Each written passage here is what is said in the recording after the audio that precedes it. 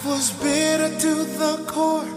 There was nothing to live for until love came. My name is Harold J. Perkins, and at the age of 17, I was selling drugs and on my way to an early grave.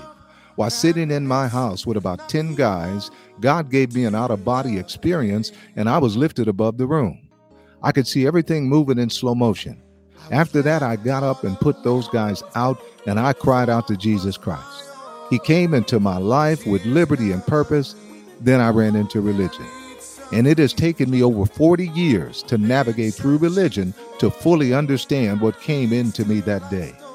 This podcast is to help put you on a faster track than it took me to get through religion and experience life, liberty, and purpose on a higher level. So get ready. We're about to start a revolution.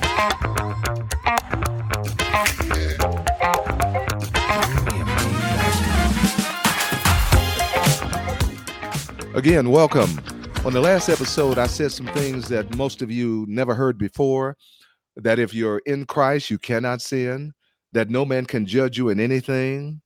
If this is true, how does God correct us and lead us? On this episode, I will give you Bible to support what I've said and to show you how God wants to lead us to reign in life instead of life reigning over us.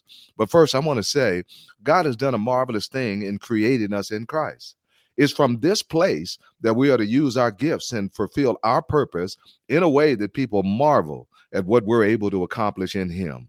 Unfortunately, many people have confused God working in us with having church. We should be one of the best at what we do as we are fueled by God Himself. If you are a singer, a dancer, a rapper, a doctor, a lawyer, an athlete, a social worker, a mechanic, a businessman or woman, you should rise to the top and be one of the best at what you do. I remember late in my professional baseball career, a situation that happened that I got a glimpse of what I could have done if I had consistently looked to the Lord more as I was playing. We were in a game, and it was the first game of a double hitter. I was on second base. It was one out. And the last inning, so I'm thinking, okay, if I steal third, then a fly ball will get me home. But I got to know that I can be there. I have to get a really good jump. So here we are. I feel like I got the timing of the pitcher really well. And there I go. I take off, and I got a really good jump. I was so safe that my arms were over the base when the guy tagged my shoulder. That's how safe I was. But there was one problem. I forgot who the umpire was at third base. He was the same guy that called me out every time, no matter how safe I was. He found a way to call me out. So he calls me out. Now, remember, I'm the tying run, the last inning, and the guy gets a base hit, and I would have scored and tied the game. But instead, we end up losing that game by one run. So I'm over in the dugout, and these guys are giving me the cold shoulder. Nobody's talking to me. And so at this time, I said, Lord, show yourself strong on my behalf. This was the first game of a double hitter. So we're going into the second game now. Now, this particular stadium, the wind blew in something fierce from right field. I had never hit a home run out to right field at this ballpark, and actually very few people ever hit a home run there.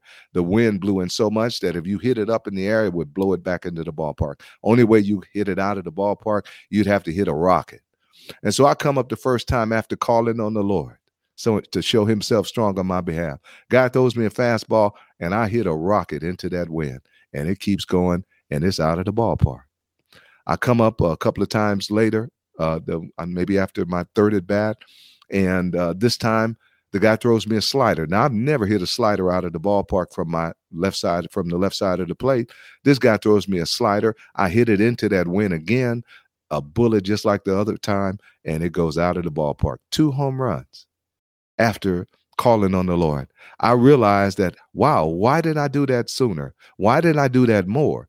Now, so it didn't help me that much in baseball, but I did do that in work and some different businesses that I was in. And I'll share those experiences with you throughout these episodes. You know, one of the things that the Lord has done with me, and this is the way that I minister, I don't just give you principles that are in the book. I can tell you, God has given me a lifetime of testimony after testimony after testimony of seeing these principles at work and seeing him come up and manifest himself in my life. And he is no respecter of persons. He will do the same for you. So when I share some of the things that he's done with me, they're to encourage you to understand that if you'll believe him, he'll do the same thing in your life. Okay, let's get into this. First, you cannot sin. Last episode, I took you to two passages of scripture saying you cannot sin in Christ. Now, let's see why.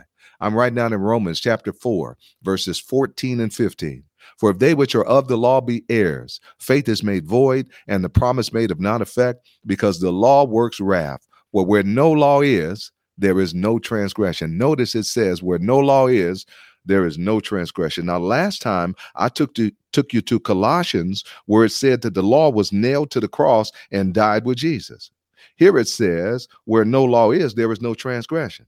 So how can God hold you accountable for sin if there's no transgression? Let's go to another scripture, Romans chapter 5, verses 12 and 13. Wherefore, as by one man sin entered into the world, and death by sin, and so death passed upon all men, for that all have sinned. For until the law, sin was in the world, but sin is not imputed when there is no law. Here it says sin is not imputed when there is no law. So there's no law. So how is God going to impute sin to you? Hebrews chapter 9, verse 14 and 15. How much more shall the blood of Christ, who through the eternal Spirit offer himself without spot to God, purge your conscience from dead works to serve the living God?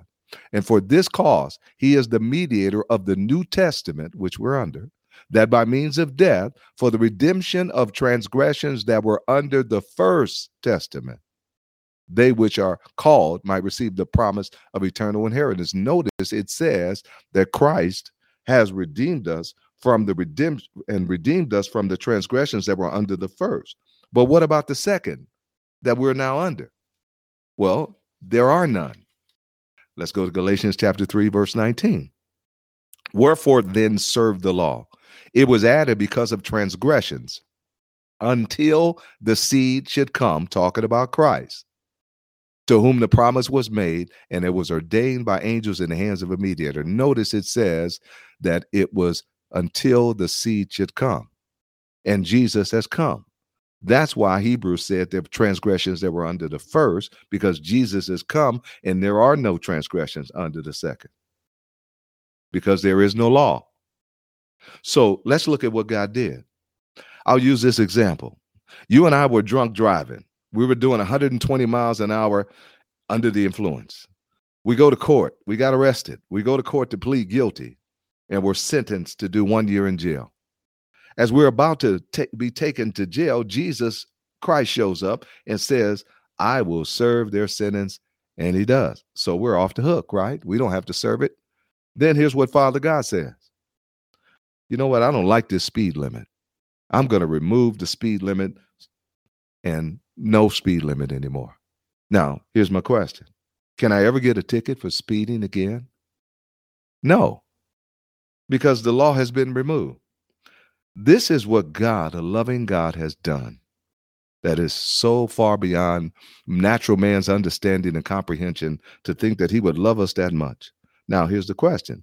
Is it safe to drive 120 miles an hour every day? No. What's likely to happen? Well, one day, I'm probably going to die. This is what happens when we let our flesh just do whatever it wants to do. It will lead to death, but it's not God's doing. We are on Satan's turf, and he has no mercy. He's out to kill, he's out to steal, and he's out to destroy. Now, let's look at why can no man judge us? What has God done that enables no man to be able to judge us? I'm in Hebrews chapter 8, verses 7 through 10. For if that first covenant had been faultless, then should no place have been sought for the second. For finding fault with them, he said, behold, the days come, says the Lord, when I will make a new covenant with the house of Israel and with the house of Judah. And that's talking about us, those of us who are believers in Christ. Not according to the covenant that I made with their fathers in the day when I took them by the hand to lead them out of Egypt. He's talking about the law and the old covenant. And notice he says, when I took them by the hand, which means that he's not in them. He had to take them by their hand. He's on the outside of them. I'll continue. Because they continue not in my covenant, and I regarded them not, says the Lord. For this is the covenant that I will make with the house of Israel after those days, says the Lord. He's talking about us. I will put my laws into their minds and write them in their hearts, and I will be to them a God, and they will be to me a people. Here's the difference. He's in us now. Unlike the Old Testament, he was not in them, but he is in us. Now, who is in you to know what God is writing on your heart? Is there any man that would know? No, no man would know. Only God knows. So how can they judge you? Let's look at another verse. Hebrews chapter 10, verses 12 to 17. But this man, after you had offered one sacrifice for sins forever, sat down on the right hand of God, from now on expecting till his enemies be made his footstool. For by one offering he has perfected forever them that are sanctified. Wherefore the Holy Spirit is a witness to us. For after that he said before, this is the covenant that I will make with them after those days, says the Lord. I will put my laws into their heart, and in their minds will I write them, and their sins and iniquity will I remember no more. The difference is now that God is now in us. Okay, so who knows what God is writing on our hearts? No man. So how can they judge you? I'm in Philippians chapter 2, verses 12 and 13. Wherefore, my beloved, as ye have always obeyed, not as in my presence only, but now much more in my absence, work out your own salvation with fear and trembling. For it is God which works in you both to will and to do of his good pleasure. Notice it says that work out your own salvation with fear and trembling. In other words, don't be concerned with nobody else. For it is God that's working in you both to will and to do of his good pleasure. You know what he's saying here? Mind your own business, because you don't know what God is writing on someone's heart.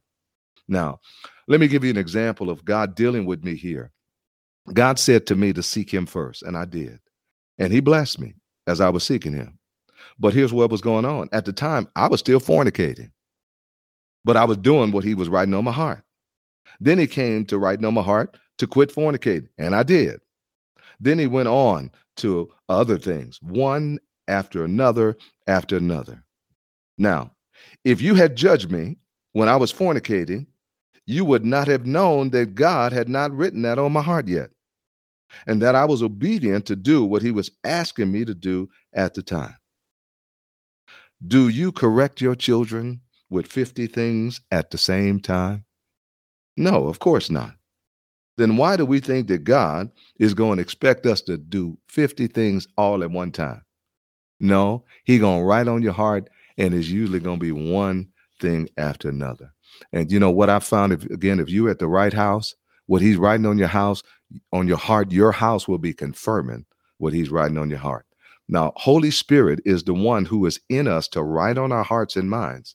If we tell people the truth and they come to know what God has really done, they will rise up to be who God has called them to be, because they know what God has placed in them.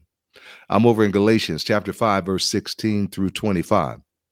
This I say then, walk in the Spirit, and ye shall not fulfill the lust of the flesh. For the flesh lusts against the Spirit, and the Spirit against the flesh. I'm going to stop right there. For decades, I thought this was saying, for the flesh lusts against the Spirit, and the Spirit lusts against the flesh. That's not what it said. It says, for the flesh lusts against the Spirit, and the Spirit is against the flesh. It doesn't say the Spirit lusts against the flesh. That's important. I'll point that out later on, why that's important to understand that. And these are contrary the one to another, so that ye cannot do the things that you would. But if ye be led of the Spirit, ye are not under the law. Now the works of the flesh are manifested, which are these. Notice he calls them works of the flesh, not works of your spirit. Here's what your flesh wants to do: adultery, fornication, uncleanness, lasciviousness, idolatry, witchcraft, hatred, variance, emulations, wrath, strife, seditions, heresies, envyings, murders, drunkenness, revilings, and such the like, of which I tell you before, as I have also told you in times past, that they which do such things shall not inherit the kingdom of God. Now, there is a difference. It's important that you understand here. There is a difference between inheriting the kingdom of God, receiving your inheritance, receiving your place of reigning, and actually coming into the kingdom. Those are two different things. Okay. If they're not two different things, then what he's saying here, if you're participating in these things of the flesh, then you're not in the kingdom of God. And that's not true, because we know there are people that are in the kingdom of God that commit fornication, that commit uncleanness, that commit idolatry and witchcraft and all these other things, right? Some of these other things. So that's not what he's talking about. I'll cover this in detail in other episodes ahead, but he's telling you that if you're going to receive your inheritance in the kingdom, what God has for you, he is expecting you to get control over your flesh and not let these things dominate and be a part of your life. Well, why would he require you to do that? Because he has placed something inside of you that's totally contrary to what the flesh is. And here's where they are right here. Verse 22. But the fruit of the Spirit, I'm going to stop right there. It's a capital S, speaking of the Holy Spirit. Well, is what is in the Holy Spirit different from what is in Jesus, or different than what is in the Father? They're one. Well, if they're one, then what's in one is in the other. Well, if we have the Spirit of Christ, then we have the same potential of producing this kind of fruit in us. Why? Because the seed is the same. We receive the seed of Christ, and what is in the seed is going to produce if it's given water and sunshine, correct? So let's understand what's in us.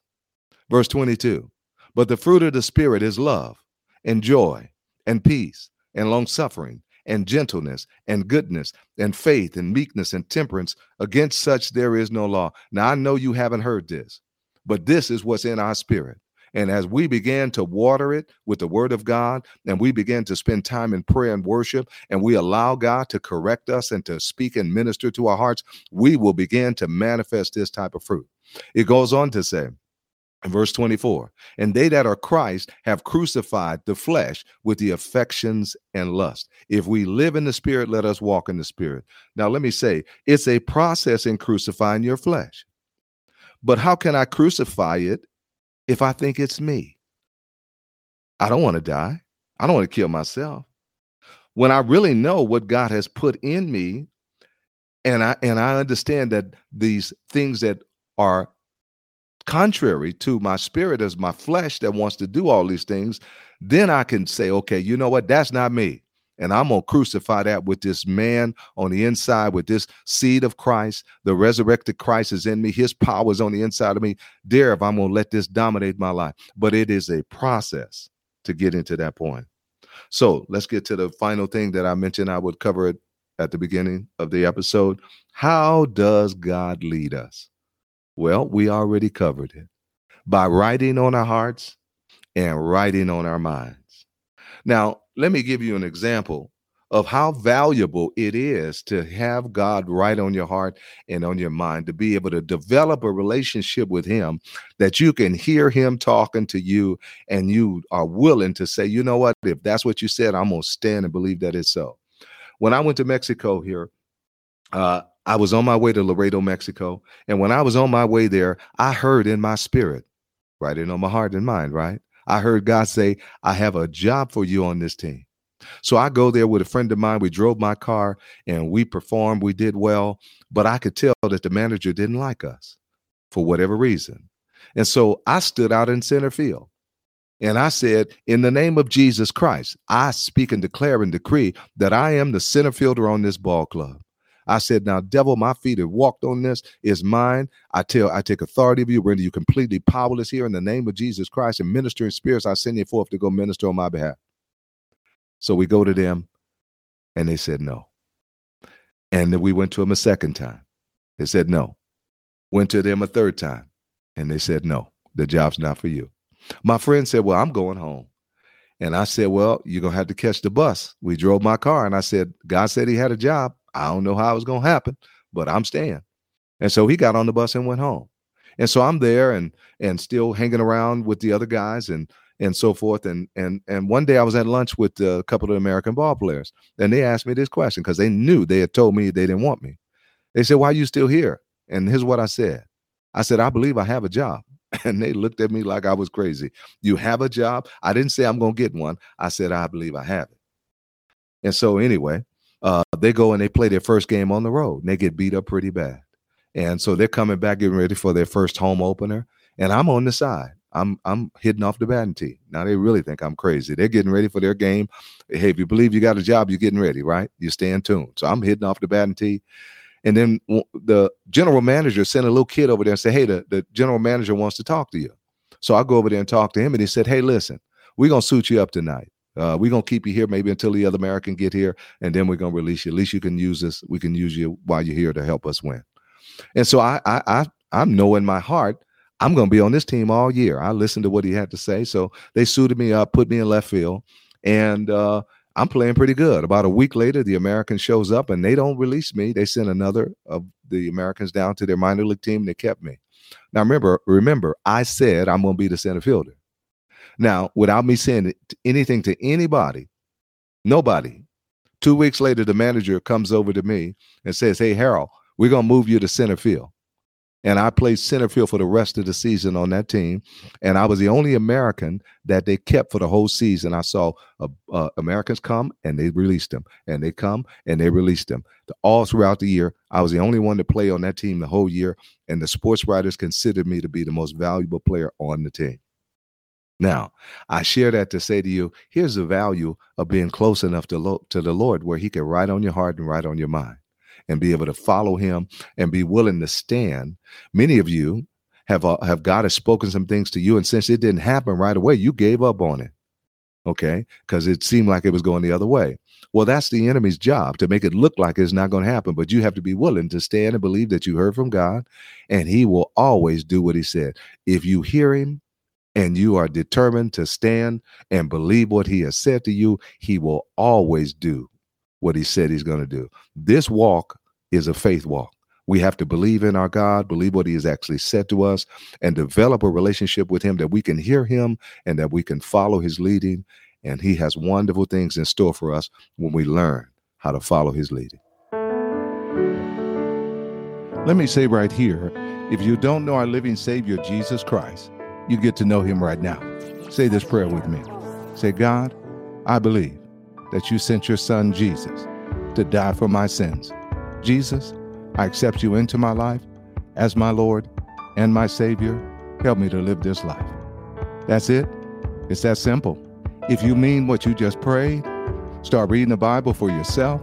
You can start in the book of St. John and in the book of Romans, and God will begin to show you his purpose for your life, and he'll begin to show himself to you. All right. We'll see you on the next episode.